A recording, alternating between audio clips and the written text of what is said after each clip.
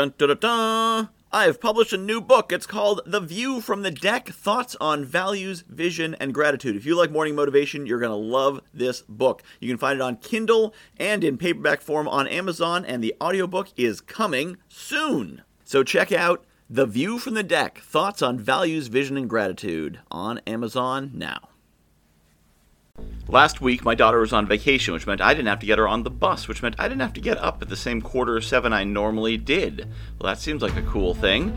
But then I went to do my exercises, and I wasn't fully into them because I'd already started my day with this mindset of, well, she's sort of on vacation, I'm kind of resting, aren't I? Aren't I sort of getting a little bit back? So when I did the exercises, they were a bit harder, and maybe I did 2 reps instead of 3 reps. And my shoulders were more sore than usual. And then I got on into the day, and I got a little more distracted, and I didn't have quite the energy. And by the end of the day, I didn't have as much done. And I thought, what's going on?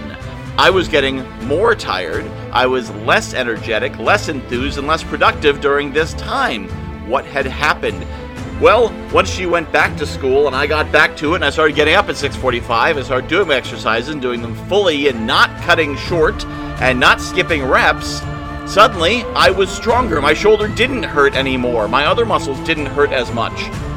I had been half resting. I'd been taking half vacation. There's certainly something to be said for taking a full vacation, for actually taking the time off and resting and recovering, going into the pit stop, getting the tires changed, getting the new oil. But when you're half resting and you're still working but without the same get it done mindset, then you lose a lot of that steel in your spine that makes you resilient, that makes you push through, that makes you able to do it. So interestingly, as I now have to get up earlier and do more, what I'm finding is I have more energy to do it. I have more resilience. I have more drive. So if you are overwhelmed and if you feel like, oh man, my body's just not up for it, maybe you need to rest, or maybe you need to go all in. But you need to avoid half resting. Be fully resting or fully striving at different times. When you fully rest, you are more able to fully strive.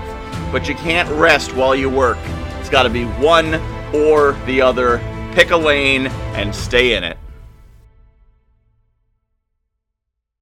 I have published a new book called The View from the Deck, Thoughts on Values, Vision, and Gratitude. If you like morning motivation, you're going to love this book. It's a lot of the same concepts. The basic principle of the book is that I was coaching clients, and they were telling me about their dream life, and I was recognizing elements of their dream life in my everyday life. And it made me realize there's things in my life that people are dreaming of. And there's things in my life that the me of a few years ago would absolutely have given his right arm for, and chances are you've got the same.